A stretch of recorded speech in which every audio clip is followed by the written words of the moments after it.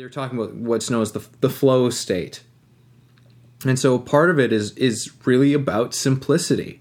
It's like you put your conscious mind on doing a simple thing because it's not really good at doing a lot of other things.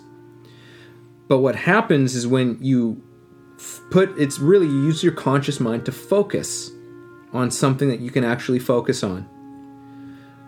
And what then happens is that your subconscious mind engages in a way that gets you into that state of flow, where suddenly you're just like, you lose track of time. You know, things just kind of like peel away, melt away. There's nothing but you and the task that is in front of you.